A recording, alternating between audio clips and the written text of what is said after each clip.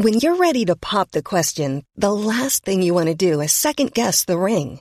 At BlueNile.com, you can design a one-of-a-kind ring with the ease and convenience of shopping online. Choose your diamond and setting. When you find the one, you'll get it delivered right to your door. Go to BlueNile.com and use promo code LISTEN to get $50 off your purchase of $500 or more. That's code LISTEN at BlueNile.com for $50 off your purchase. BlueNile.com, code LISTEN. Quality sleep is essential. That's why the Sleep Number Smart Bed is designed for your ever-evolving sleep needs. Need a bed that's firmer or softer on either side? Helps you sleep at a comfortable temperature? Sleep Number Smart Beds let you individualize your comfort, so you sleep better together. J.D. Power ranks Sleep Number number 1 in customer satisfaction with mattresses purchased in-store. And now, save 40% on the Sleep Number Limited Edition Smart Bed for a limited time. For J.D. Power 2023 award information, visit jdpower.com/awards. Only at Sleep Number stores or sleepnumber.com.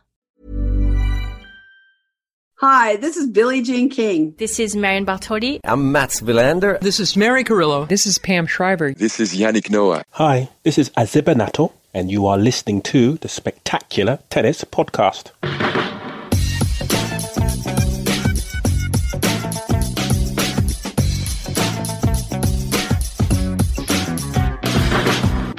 Well, hello, folks, and thank you very much indeed to Aziba Nato in our intro there. A wonderful intro, a wonderful name.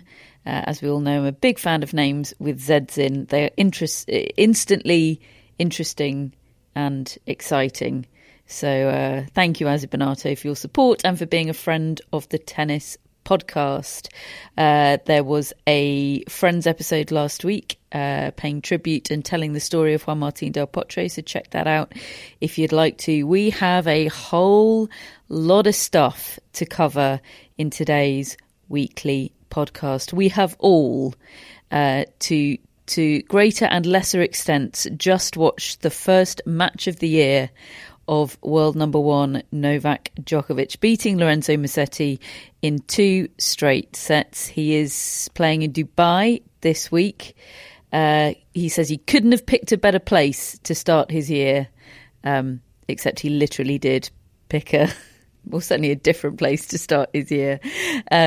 But he was, I mean, honestly, David, you watched more of this than Matt did, who declared to have been eating dinner for much of the match. But we sat through it, and it was pretty unremarkable. I mean, remarkable in how unremarkable it was. It was just ruthless, efficient Djokovic like he'd never been away.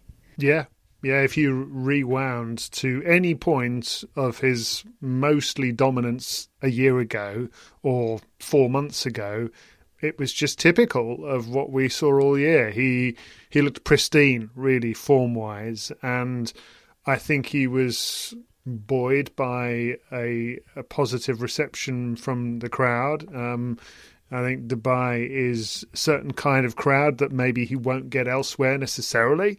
It'll be one of the interesting things to see, won't it, when he eventually does get out in front of other crowds, to see whether there's any atmosphere anti him or particularly for him or divided. Well, there was none of that in this crowd. It was just all very warm and fluffy for him. And he came out, and I think it immediately got him in a good mood. And look, he just remains an incredible athlete, particularly for his age. I mean, I know he's not as old as Federer and Nadal and some of the other players, but he doesn't look like he's got any miles on the clock whatsoever physically. He looks at the same as he did 6 years ago. And Lorenzo Musetti, I thought, was mostly a bit disappointing. He had a bit of a flurry, and there was one moment where Djokovic absolutely raved at his own support team, which had Goran Ivanisevic in the box. I think probably because they weren't getting into it enough or something like that, and he absolutely launched a volley towards them when he saved a couple of break points. But other than that, I mean, it was easy. Yeah, that was the only moment of real jeopardy, wasn't it? So Djokovic, of course, a former champion in Dubai, he marches on to the second round. Now, this return, obviously, it was anticipated for many weeks. I think we knew in Australia that Djokovic intended to play Dubai, and we knew that restrictions were such in Dubai that would be possible. We know that this is a week when he can play or is playing to save his world number one ranking. Daniil Medvedev can take that from him in Acapulco this week. Now, Djokovic has given some very generous comments about Medvedev in that regard. He says he thinks it's only a matter of time before Medvedev is world number one, and when that does eventually happen, he will be deserving of it, which is, very gracious. However, I do think he is motivated by retaining that world number one spot for as long as he possibly can. He's on a streak of more than 300 weeks at world number one, which is extraordinary, and I do think that is a huge motivation for him playing this week. But the return became even more acutely anticipated last week when Novak Djokovic gave an interview to the BBC's media editor Amal Rajan. Now, this was announced. I woke up on Tuesday morning to a BBC News alert on my phone saying he'd done this interview, and there were a number of quotes from it.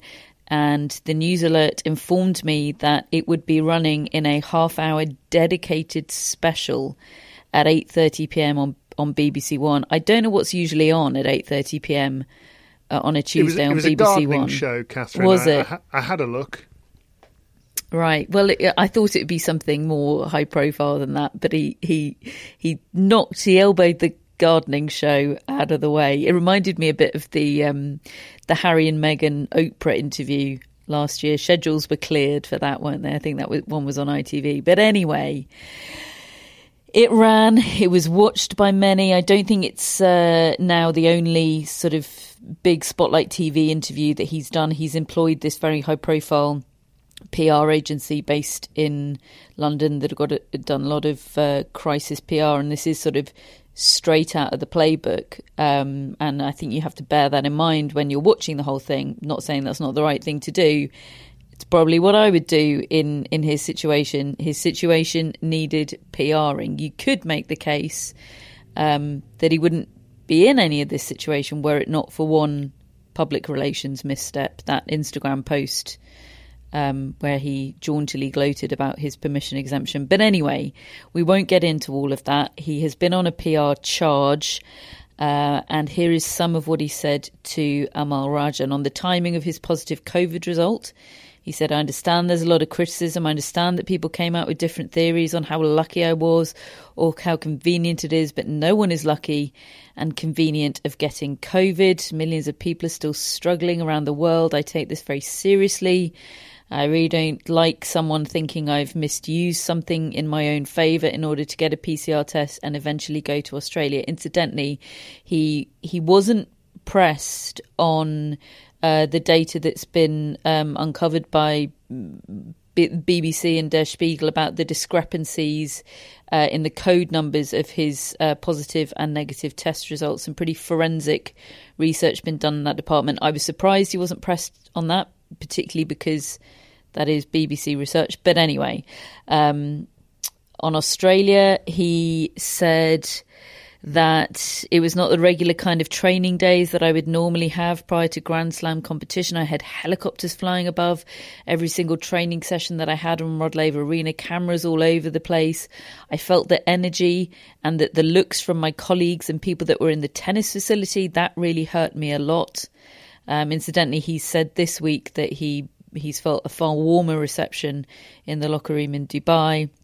He said, I understand that obviously they had a perception that was based on what they were seeing from media reports, and I wasn't going out in the media because of what was previously said in respecting the legal process and respecting the Australian Open. He said, but at that time, I really wanted to speak to everyone and give my explanation. The reason why I was deported from Australia was because the Minister for Immigration used his discretion to cancel my visa based on his perception that I might create some anti-vax sentiment in the country or in the city, which I completely disagree with. He further elaborates that I was never against vaccination, but I've always supported the freedom to choose what you put in your body.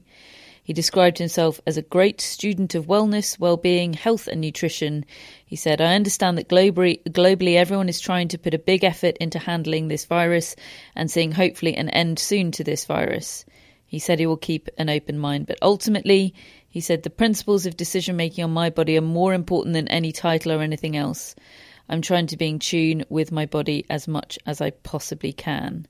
He says he hopes vaccination requirements in tournaments will change as he wants to play for many more years. For now, though, he says missing big tournaments is the price he's willing to pay. There's a lot to unpack there. So finally, the confirmation that he is not vaccinated against COVID-19. He says, though, that he's not anti-vax. I mean, my feeling on that is that at this stage in a pandemic, with many billions of doses of the vaccine administered, if you haven't had the vaccine, then you are anti-vax, whether you brand yourself as that or not. I think that is a PR decision to not sort of want to stand underneath that banner of being anti-vax, perhaps because, as he explains, it's that perception of him being a figurehead for the anti-vax movement that he thinks has got him into a lot of this pickle. So maybe he's distancing himself from being that figurehead, but in my mind, that doesn't distance him from being anti-vax. The evidence is there. I don't love the sentiment, the language about perception. I understand that they had a perception based on media reports, that's, I didn't do anything wrong. I apologise if you perceived that I had done something wrong. I don't love that language. And I don't love, the suggestion that was in there that, what he puts in his body as an athlete is, his body is somehow more precious than all of ours. I haven't had the vaccine because I'm willy-nilly about what I put in my body, because I don't give two hoots, because my body isn't a temple. I mean, I probably have a bit more gluten than Novak Djokovic and a bit more gin, but I really care about what I put in my body, and my heckles really get up when I hear that talk about, oh, but I'm an athlete, I'm particularly careful about what I put in my body. And I understand that from an anti-doping point of view, but you're the only man in the world's top 100 that hasn't had this vaccine. If there were doping implications, I think A, we'd know about it, and B, special exemptions would be made or whatever. I resent all of that. And I just, watching him tonight, enjoying that crowd was there because of the vaccine, because of the many millions and billions of people that have had that vaccine. He was able to enjoy that crowd. He was able to enjoy travelling to another country. He was able to enjoy playing professional sport because of the vaccine. And if he's not anti-vax, I would have liked to have heard more appreciation of that and more humility about it. I've spoken for about 9 minutes straight. I'm sorry about that. Matt, your thoughts? Gosh, yeah. I mean, so many thoughts. I think, firstly, pretty extraordinary to see him directly asked if he's willing to give up the Grand Slam race for this, and for him to look Amol Rajan in the eye and say yes, he is prepared to miss Roland Garros. He is prepared to miss the US Open, Wimbledon potentially. Now, that might partly be because he expects the rules to change and him to be able to play. But that was kind of all the confirmation you need, that his beliefs about his body, his beliefs about this are so strong and unwavering. Because I think a small part of me had felt like maybe the humiliating experience he had in Australia might possibly convince him to take the vaccine. Or that we could be in a 2018 situation again where he resisted having surgery for so long until it was the last resort, and it was in the end something to preserve his career and extend his career, so he did have surgery.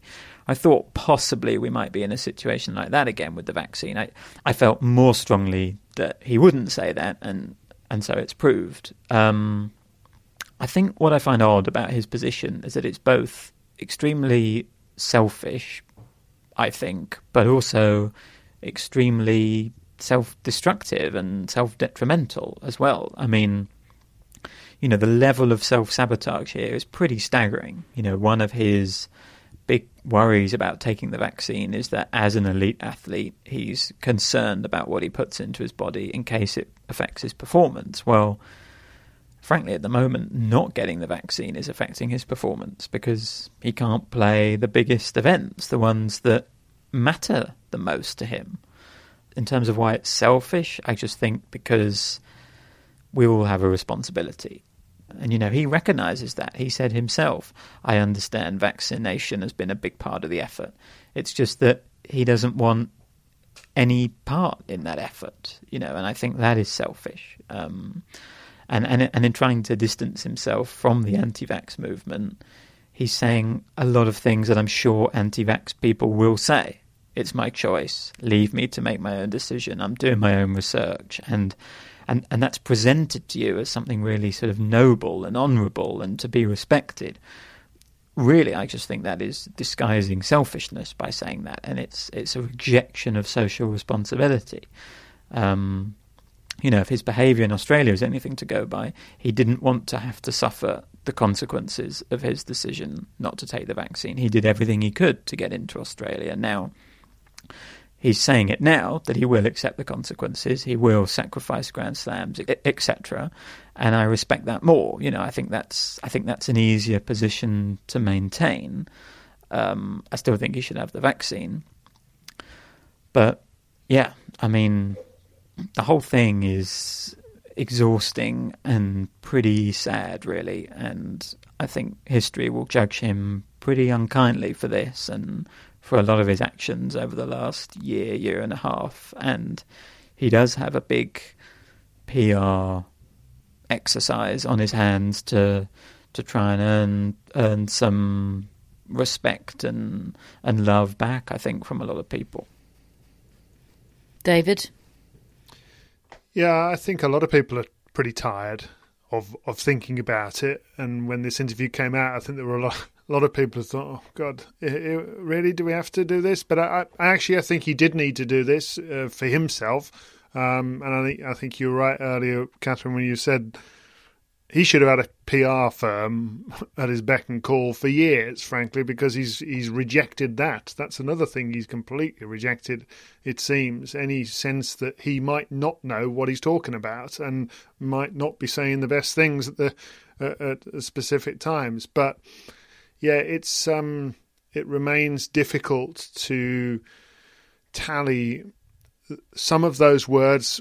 As we said at the end of the Australian Open, or the moment that he was deported with his actions, and yeah, I can't really match those two. I can't believe every word he says, given his behaviour is the opposite in many ways. The fact that he's not taken the vaccine, well, yeah, we've kind of all got to do that, or everybody else has got to do it. 99 out of the world's top 100, we now know, have done it.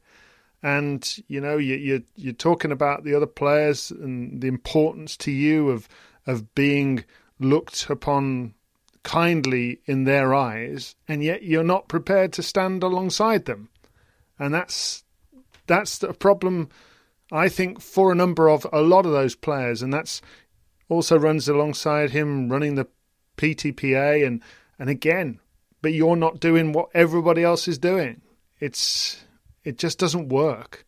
So I also think that there may well be part of his decision in coming out with this interview now and being as forceful as he was in saying that he's happy to just jeopardise and lose his chance of winning the Grand Slam race if it comes to it, because he doesn't think that that's going to happen. He thinks he's going to be, I reckon he thinks he's going to be okay to play the French Open ultimately and to play Wimbledon.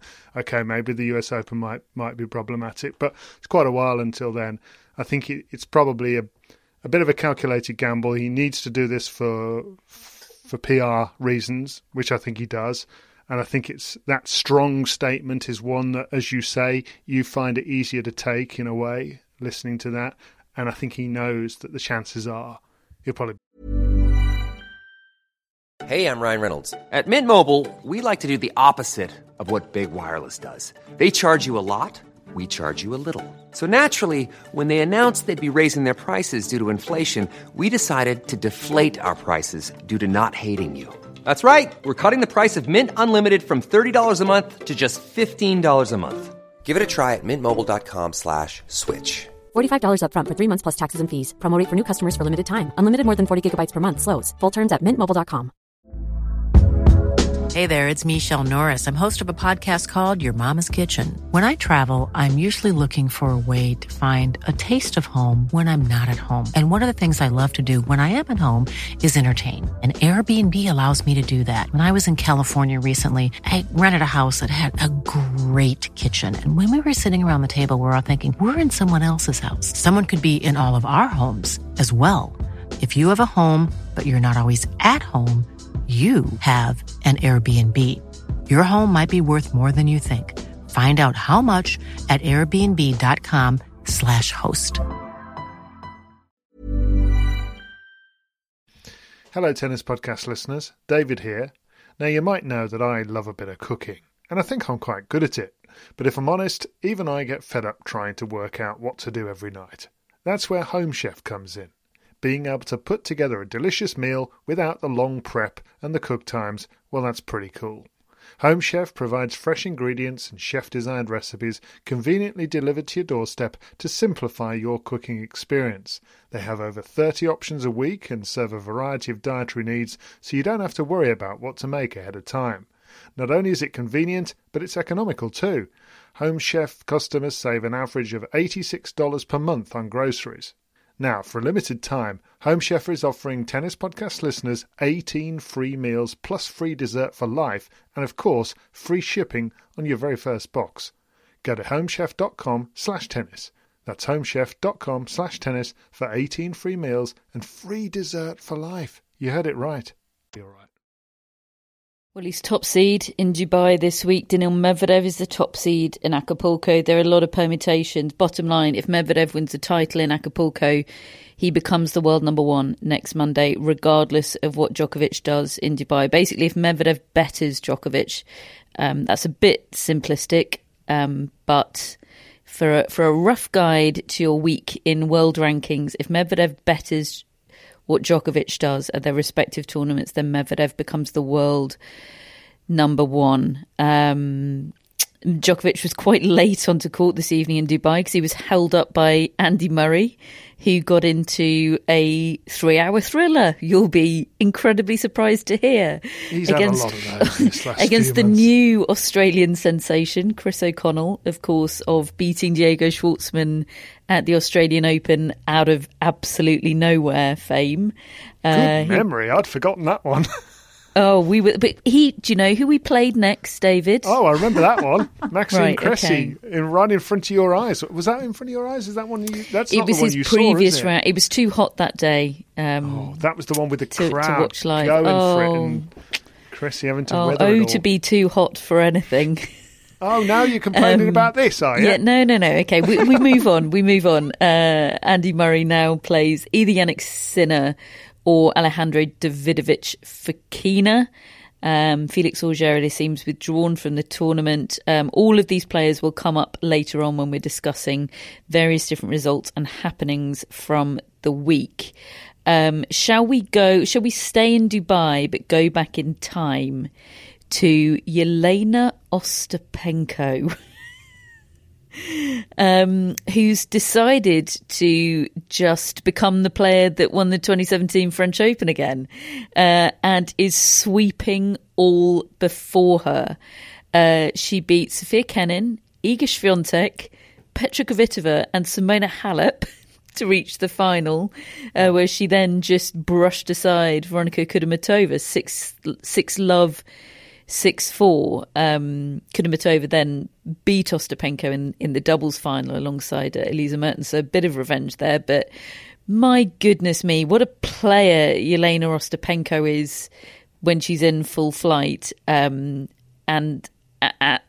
she just, I don't know, it makes me cast my mind back to the podcast we recorded after that win of hers at the French Open where she beat Simona Halep, and some hot takes that I had about Jelena Ostapenko that will not have aged very well at all. But last week they had their moment in the sun again. Those hot takes came back in fashion briefly. And is there any point in having is it sustainable? Is it repeatable? Can she do it consistently, chat? Or should we just swerve that?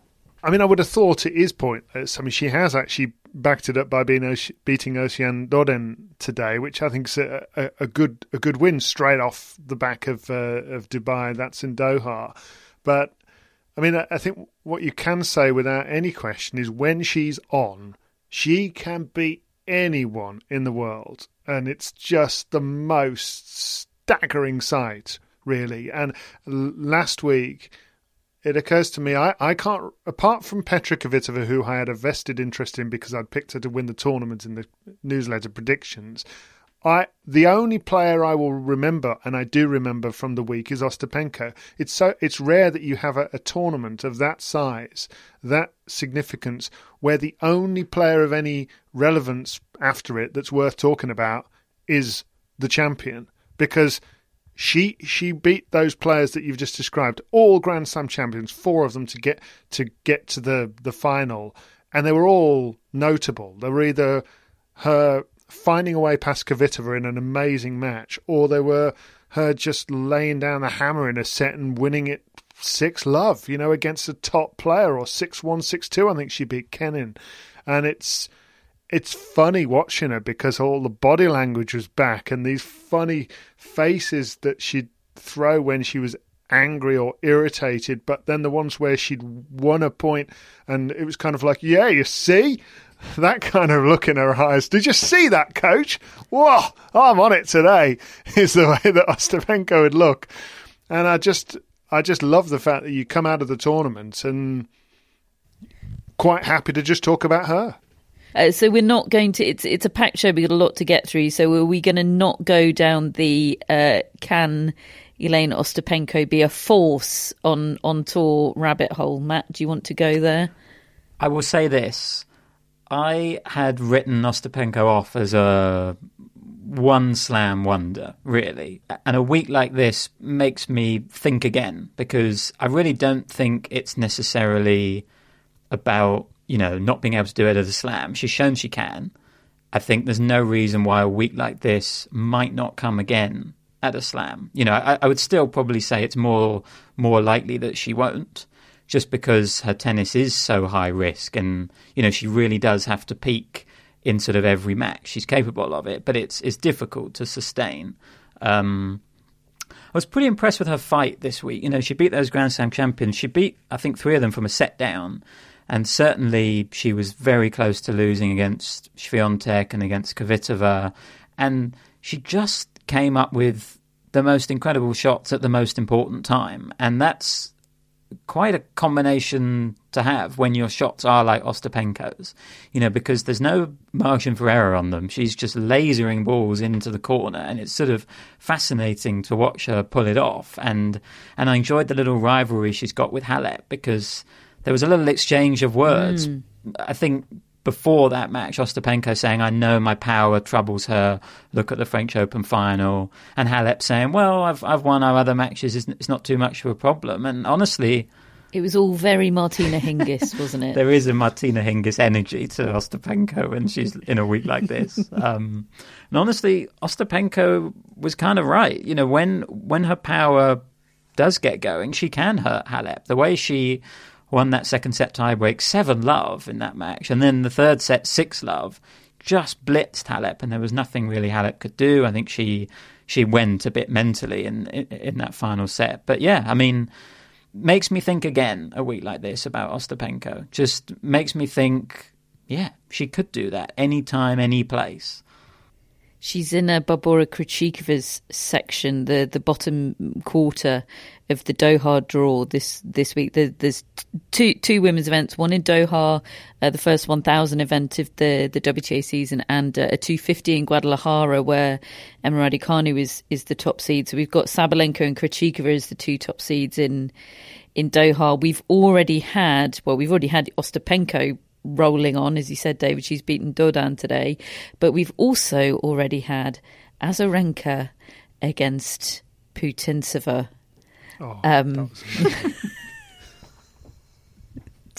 Tell us everything. Well, tell us sort of everything that you can squeeze into about 2 minutes. All right. Well, I've got to say thank you to the Twitter user who I can't remember the name of, who just alerted us. We've got people actually alerting us on Twitter to aggro that's happening in matches we might not be watching, which I was very grateful for, because it's one of those awfully difficult tournaments to follow where it starts on a Sunday, and I really struggle with that. You know, we've got tournaments finishing on Saturdays and Sundays and others starting on Sundays. Anyway, it turned out that Azarenka and Putintseva were in this epic battle, and yeah, I went back and rewound after a Twitter user alerted me, because it was Putintseva who was leading 4-love in the deciding set. Azarenka reeled off 4 games in a row, so 4 games all. And then Putintseva went up 5-4 and then called a medical timeout just before Azarenka was about to go and serve to stay in the match. And Azarenka, the look on her face, I think they'd had some words before this already by this time. She just said, "Are you going to allow that? She's allowed to do this. She's allowed to call the trainer before I'm about to serve." And then she said to Maria Cicek, and she smashed her racket 7 times. And Cicek held up 4 fingers to say, "I think it was 4." And Azarenka went, "Well, like that matters." And then she said, "Trainer, she needs to see a psychiatrist," she said to her. And so out comes the trainer and treats her. And, well, it didn't do any good because Azarenka reeled off the next 3 games and won the match. But the handshake was, you know, often you'll find that the losing player does a sort of no-look handshake. Well, both players did a no-look handshake. It was amazing. They're sort of looking diagonally across into the void as their palms touched. And, it was the most delicious thing. And Azarenka said afterwards, a lot of unnecessary things happened on the court tonight. Yeah, but if people only did the necessary things, then it would be a boring old world, wouldn't it? She loved it, really. Yeah. I think my favourite moment was immediately after the medical timeout. Putintseva sprinted back to the baseline.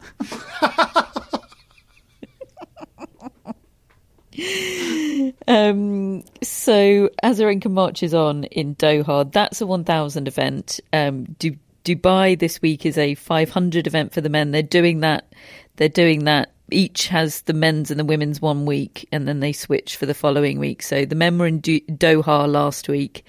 Roberto Bautista Agut was the champion there. He beat Nicolas Basilashvili in the final. He had beaten Andy Murray, love and won en route to that title in the second round, I think. So a few notable results there.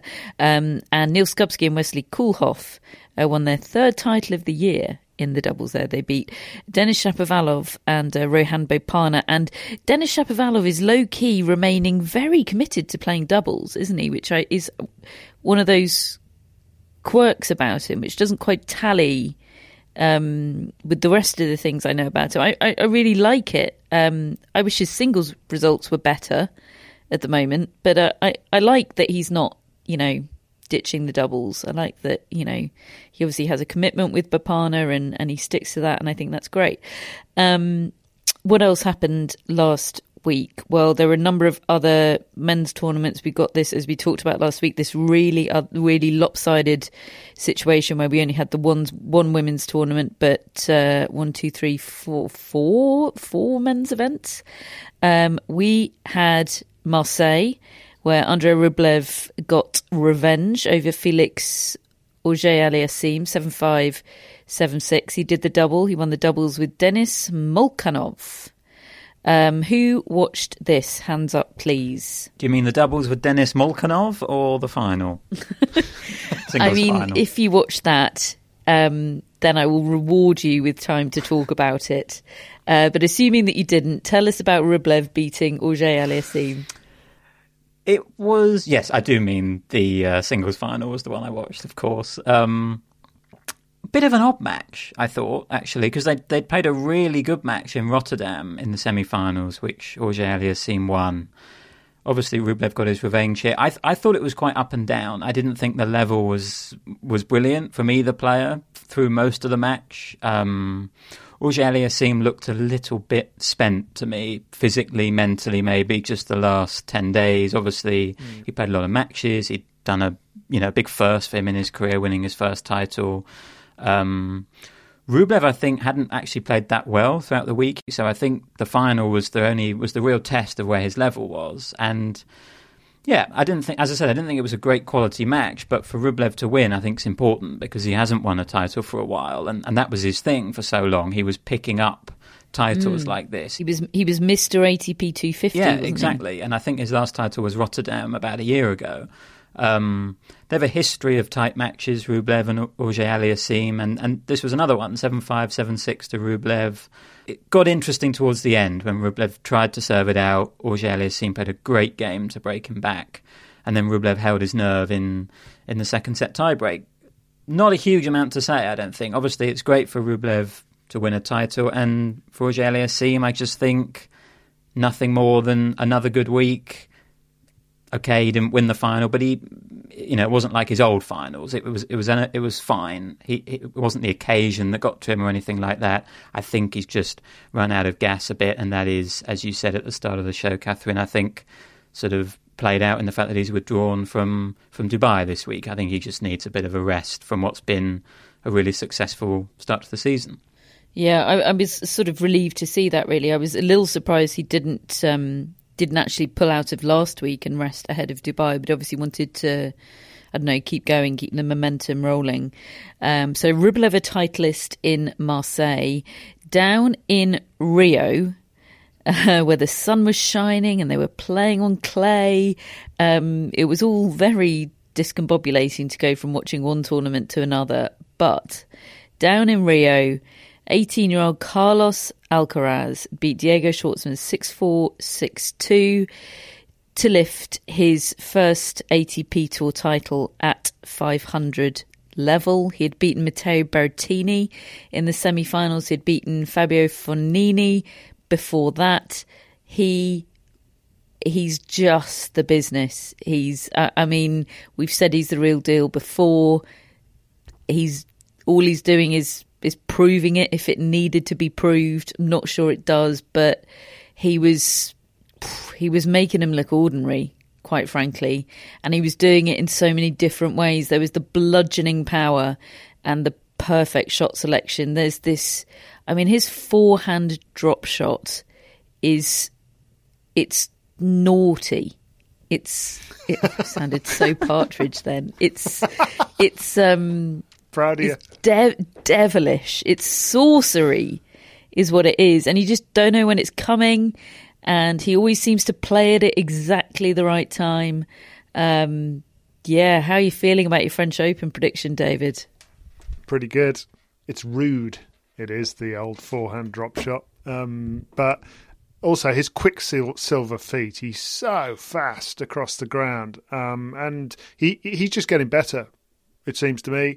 I don't know which 20 minutes you saw where the sun was shining, though, Catherine. This was a tournament bedeviled by rain. And they did have, I think, some sunny intervals, we call them, don't we, here in the UK. But blimey, it rained like it was Queens. It was extremely confusing week because Dubai and Doha had finished because their finals were on the Saturday, and Rio was still stuck trying to finish the quarterfinals. The whole thing was out of sync. There was a very confusing sort of 2-hour period where I didn't even know what week it was. And, you've got indoor tournaments happening, you've got outdoor tournaments, you've got clay court tournaments. It's that weird time of the year, folks. I'm afraid I have to do another Nadal-Alcaraz comparison, and I know people don't like to hear it sometimes, but it's just impossible to get away from. This is the second title of his career. His first one was in Umag on clay last year. Now, I'm not suggesting that Alcaraz is about to do what Nadal did in his second big full year. But what Nadal did was he won Sopot in 2004, and then the next year he won the 2 South American clay court tournaments in February. And now I believe Alcaraz has actually pulled out of Acapulco. I think he's just nursing a bit of an injury there, which I don't think is the worst idea in the world. But actually, looking up at Nadal's stats back then, I didn't realise that was his most successful year ever in terms of titles won. 2005, he won 11 titles that year, including the French Open, of course. Now, I don't think Alcaraz is about to win 11 titles this year, but he does give you the same sort of feel that Nadal gave back then, because I remember it vividly. And nothing has changed my mind from what I've seen for Alcaraz. I don't think he's the favourite for the French Open on paper, but I'm still picking him. Is he in the mix? Of course he's in the mix. He's going to win it. That's a very good question. Are you saying, David, even though you're picking it, that you won't be at all surprised if he wins it? No, I really won't. That's our mixed definition. To my mind, he is objectively in the mix. Aside from me just wanting to go big and get something right that everybody goes, wow, at. I mean, surely, is he not in your mix? I'll turn it around.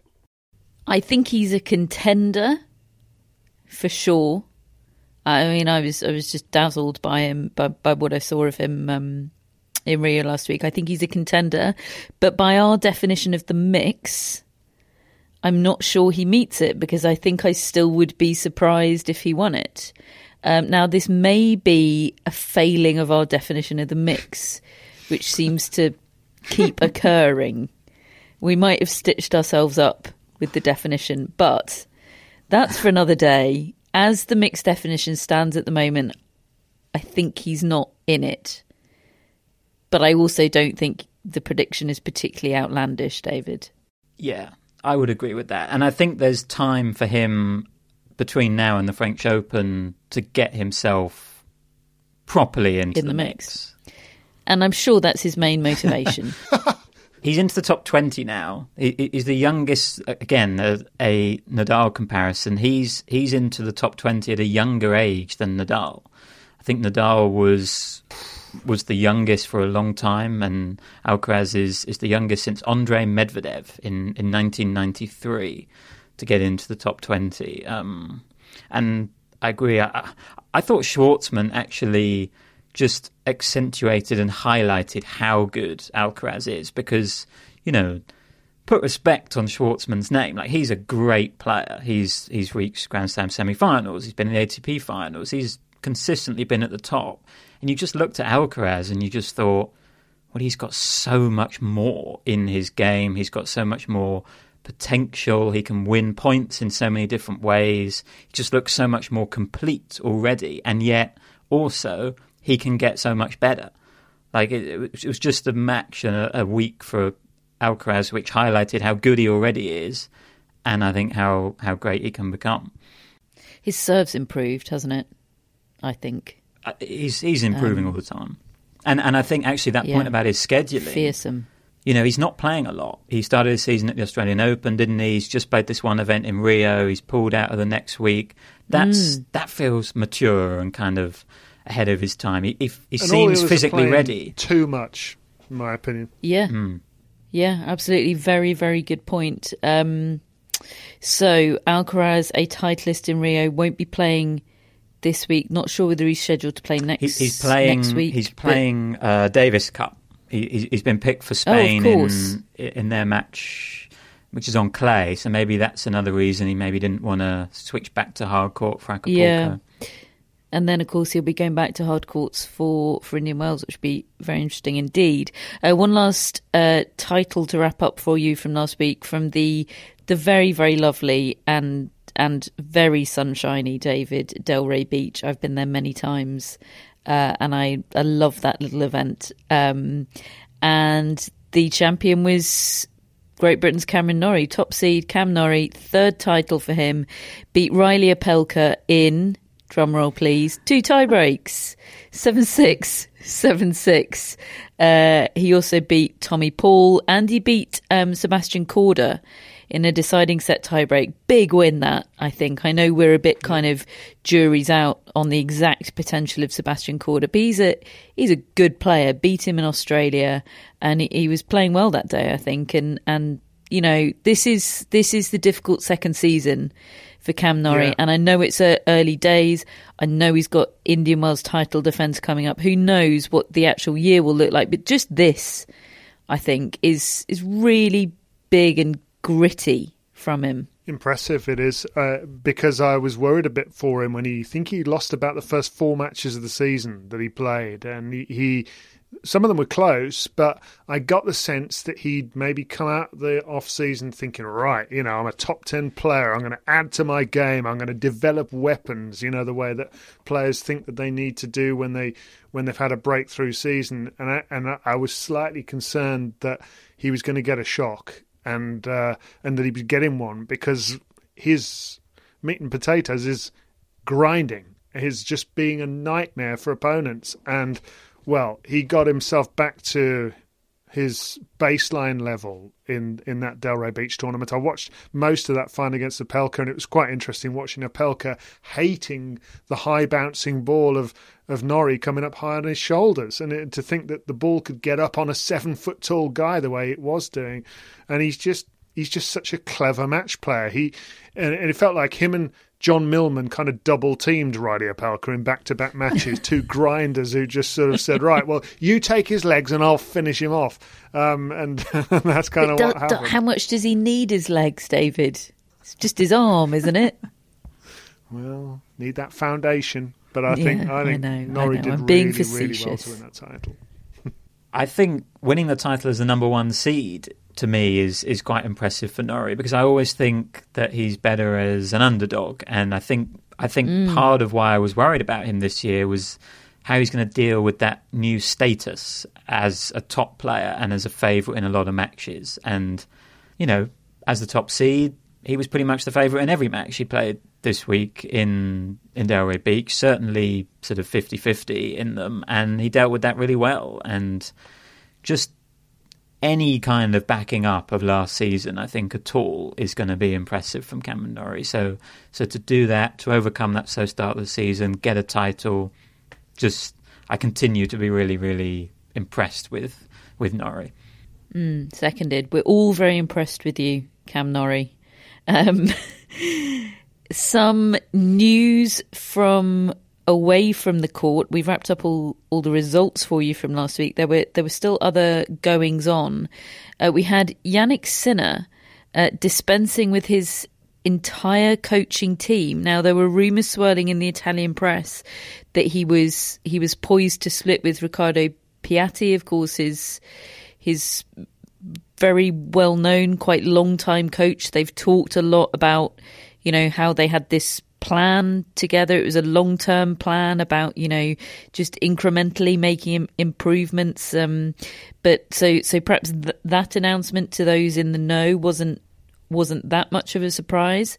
I think the fact that he is it dispensed with his whole team perhaps does come as a surprise. He says, after many successful years together, I've decided to part ways with my coaching team. I'd like to thank Riccardo, Dalibor, Claudio, Andrea, Christian and Gaia for everything they've done for me from the beginning of my career until now. He plays particular tribute to Riccardo Piatti. Says they have many special memories together. He says, happy to announce I'll be working with Simone Vagnosi as my coach moving forward, and he will be heading up my team. Currently, we have no plans to add any more team members.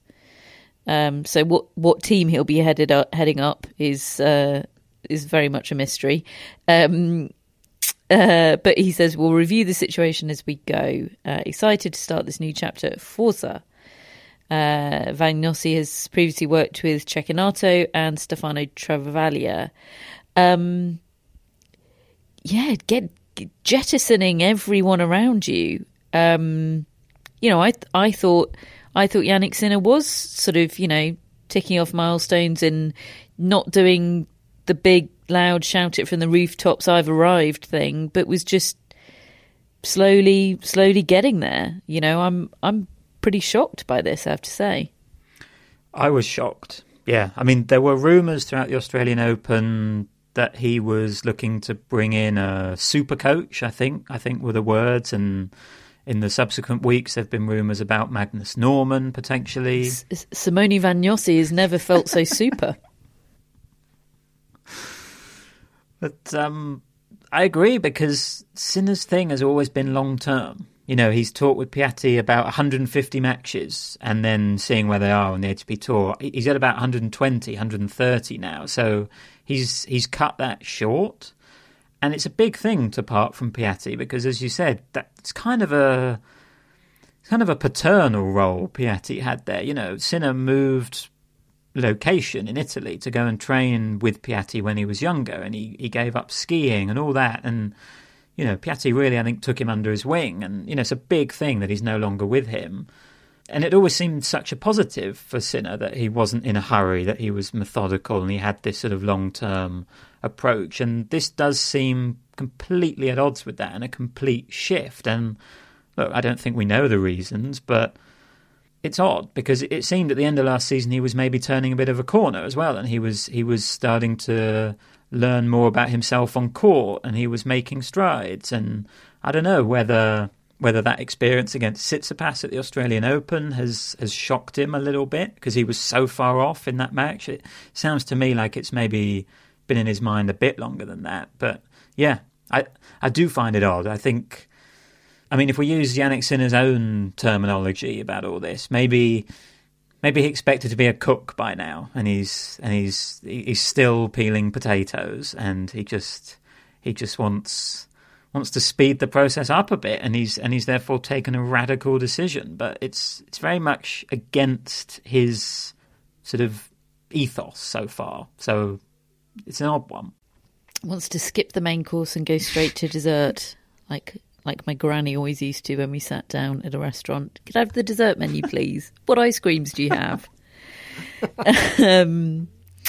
We've also had the news this week from the Davis Cup that they're making some changes to the format of the group stages. They say this follows from player and captain feedback on how to relieve the stress of the hectic tennis calendar. They're allowing the season to end 1 week earlier. So the group stages of the Davis Cup finals will be held from the 14th to the 18th of September.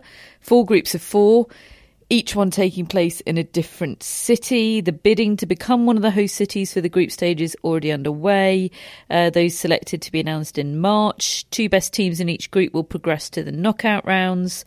So the knockout rounds, the quarterfinals onwards, they'll be held in a neutral venue, which is yet to be announced, but expected to be in the Middle East between the 23rd to the 27th of November. And that's the stage of the tournament that we do expect to be in Abu Dhabi, as was very widely reported at the end of last season. But certainly, you know, we'll get into that as and when it's announced. But certainly allowing the season to end a week earlier feels like no bad thing for a sport that never ever seems to end.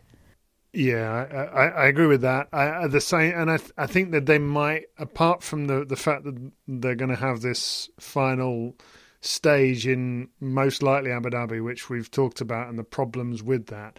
Some of these changes, I think, are probably for the better. It's just that, and I understand the consultation process with the captains and the players, and that's good. But it just all feels like it's being done on the fly, and every year it's changing, and it becomes harder and harder to follow, I think, for the general punter. And by struggling to follow, you struggle to care. They need to get this sorted, really, and then have a period of continuity where this is the Davis Cup now, and we've got it right, and let's have it every year or every 2 years or whatever it is. But I don't think all the problems are solved.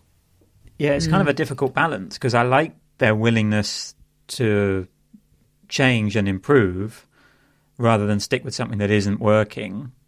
But at the same time, you know, with this change, we're not actually that far now from the old format in terms of how many weeks it's taking up in the calendar, which was one of the problems with the old format. You know, that used to take up 4 weeks. This is now taking up 3. We got the qualifiers very soon, then we got the group stages, then we got the knockout phase right at the end of the year. So, yeah, I mean, I like it in one sense. You get more teams at home, you know, in those group stages. I think that can work. But as you said, we're on the record with what we think about the knockout phase being, if it is in Abu Dhabi, being there. And I think ultimately that's going to be kind of the biggest problem that people are not going to get behind.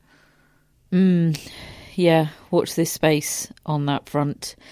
One last bit of news for you from the last couple of weeks, which you probably haven't heard about. We just wanted to mention and pay tribute to the late Jimmy Moore, who is the former referee of Queen's, who we variously have worked with for many years. David for very, very many years. He passed away a couple of weeks ago. It was the end of an era, David. Really, really sad news.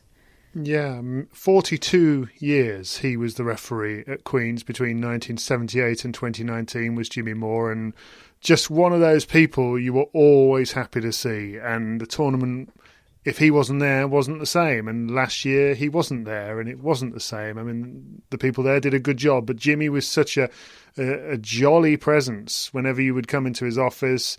Australian, he was a former player. He competed against Rod Laver and Ken Rosewell and Roy Emerson back in the day, but we knew him as a referee. He was there through all of my 25 years and many more beyond. He had a memorable moment coming down to the side of the court when John McEnroe was demanding the presence of the referee back in 1984, and Jimmy just sort of stood there, heard him out and just said, "Yeah, time to go and play now, John." And John just looked at him and said, "You guys just sit there like two bumps on a log." And the next day it was reported in the Sun newspaper that he'd said that they sit there like two bums on a log.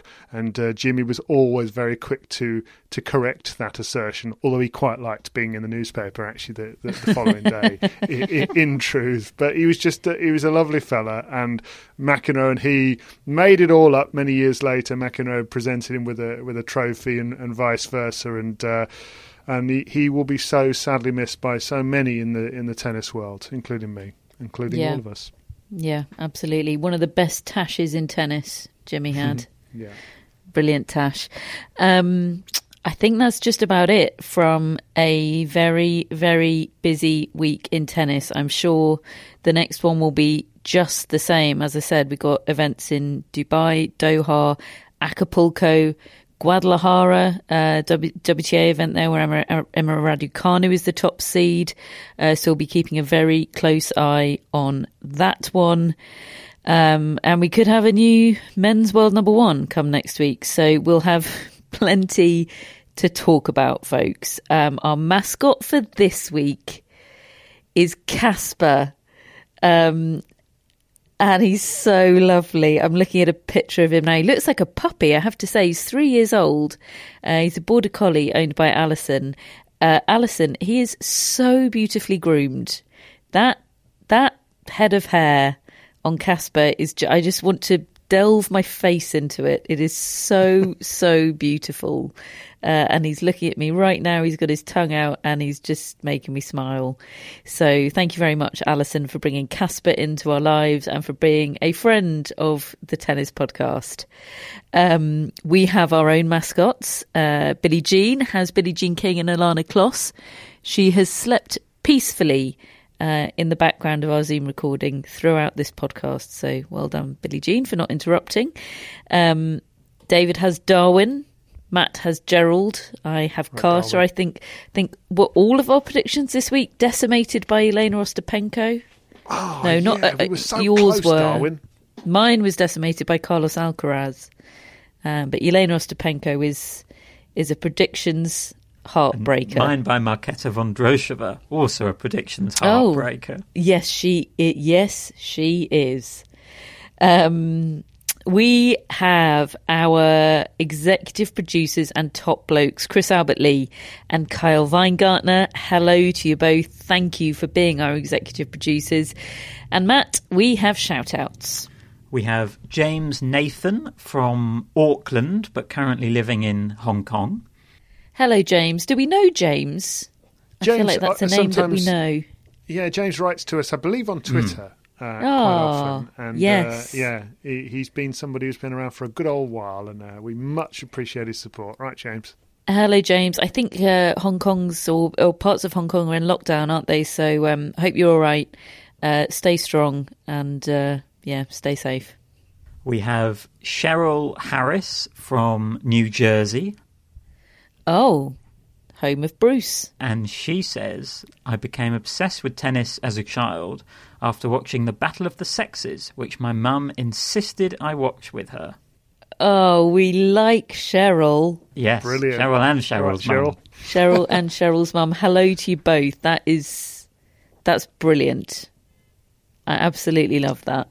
Hello, Cheryl. Thank you for your support. And we have Will Beckman, who says, not Beckham. I had enough of that during my childhood. Will is from South East London. He's a listener since 2018, hasn't missed an episode. Normally, being a little extra can be a bit much. But when it comes to healthcare, it pays to be extra.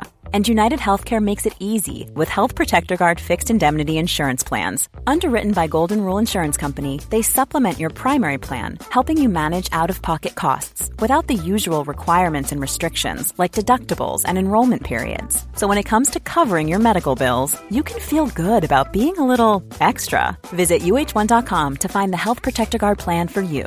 Planning for your next trip?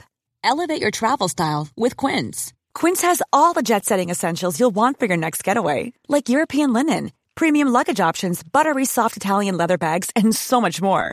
And is all priced at 50 to 80% less than similar brands. Plus, Quince only works with factories that use safe and ethical manufacturing practices. Pack your bags with high-quality essentials you'll be wearing for vacations to come with Quince. Go to quince.com/pack for free shipping and 365-day returns. And says, our family dog, Rory, is a cavapoo like Billie Jean. Oh! Hey, good work, Will. Love that very much. And my godson, my guide son, is called Rory. So we like that name. And we like cavapoos. And we like you, Will. Thank you very much for your support. Thank you to all of you. Thank you for listening. Sign up to the newsletter. Tell your friends. Leave us an iTunes review. It's Apple Podcasts now, isn't it? I sound 100 years old. Leave us a review anywhere you like. Just tell the internet that we're brilliant. And we'll speak to you next week for another tennis podcast.